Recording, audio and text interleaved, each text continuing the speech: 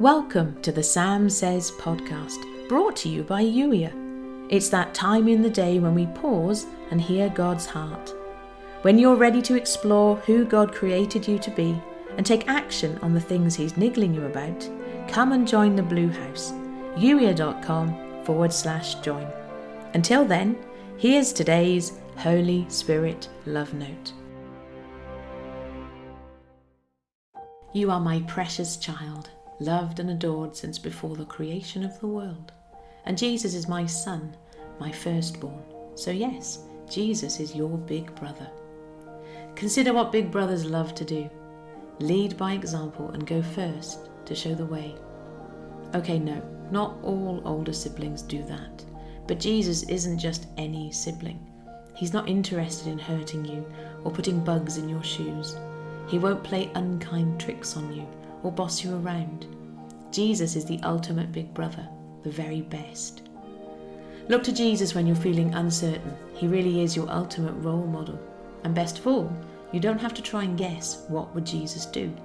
You can look to his life and ask, what did Jesus do?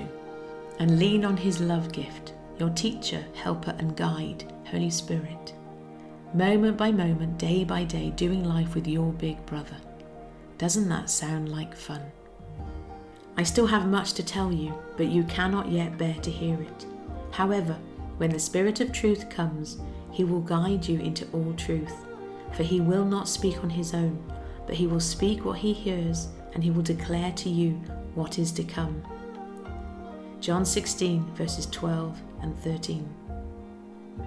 And today's journal prompt: Jesus, what is on your heart for me today?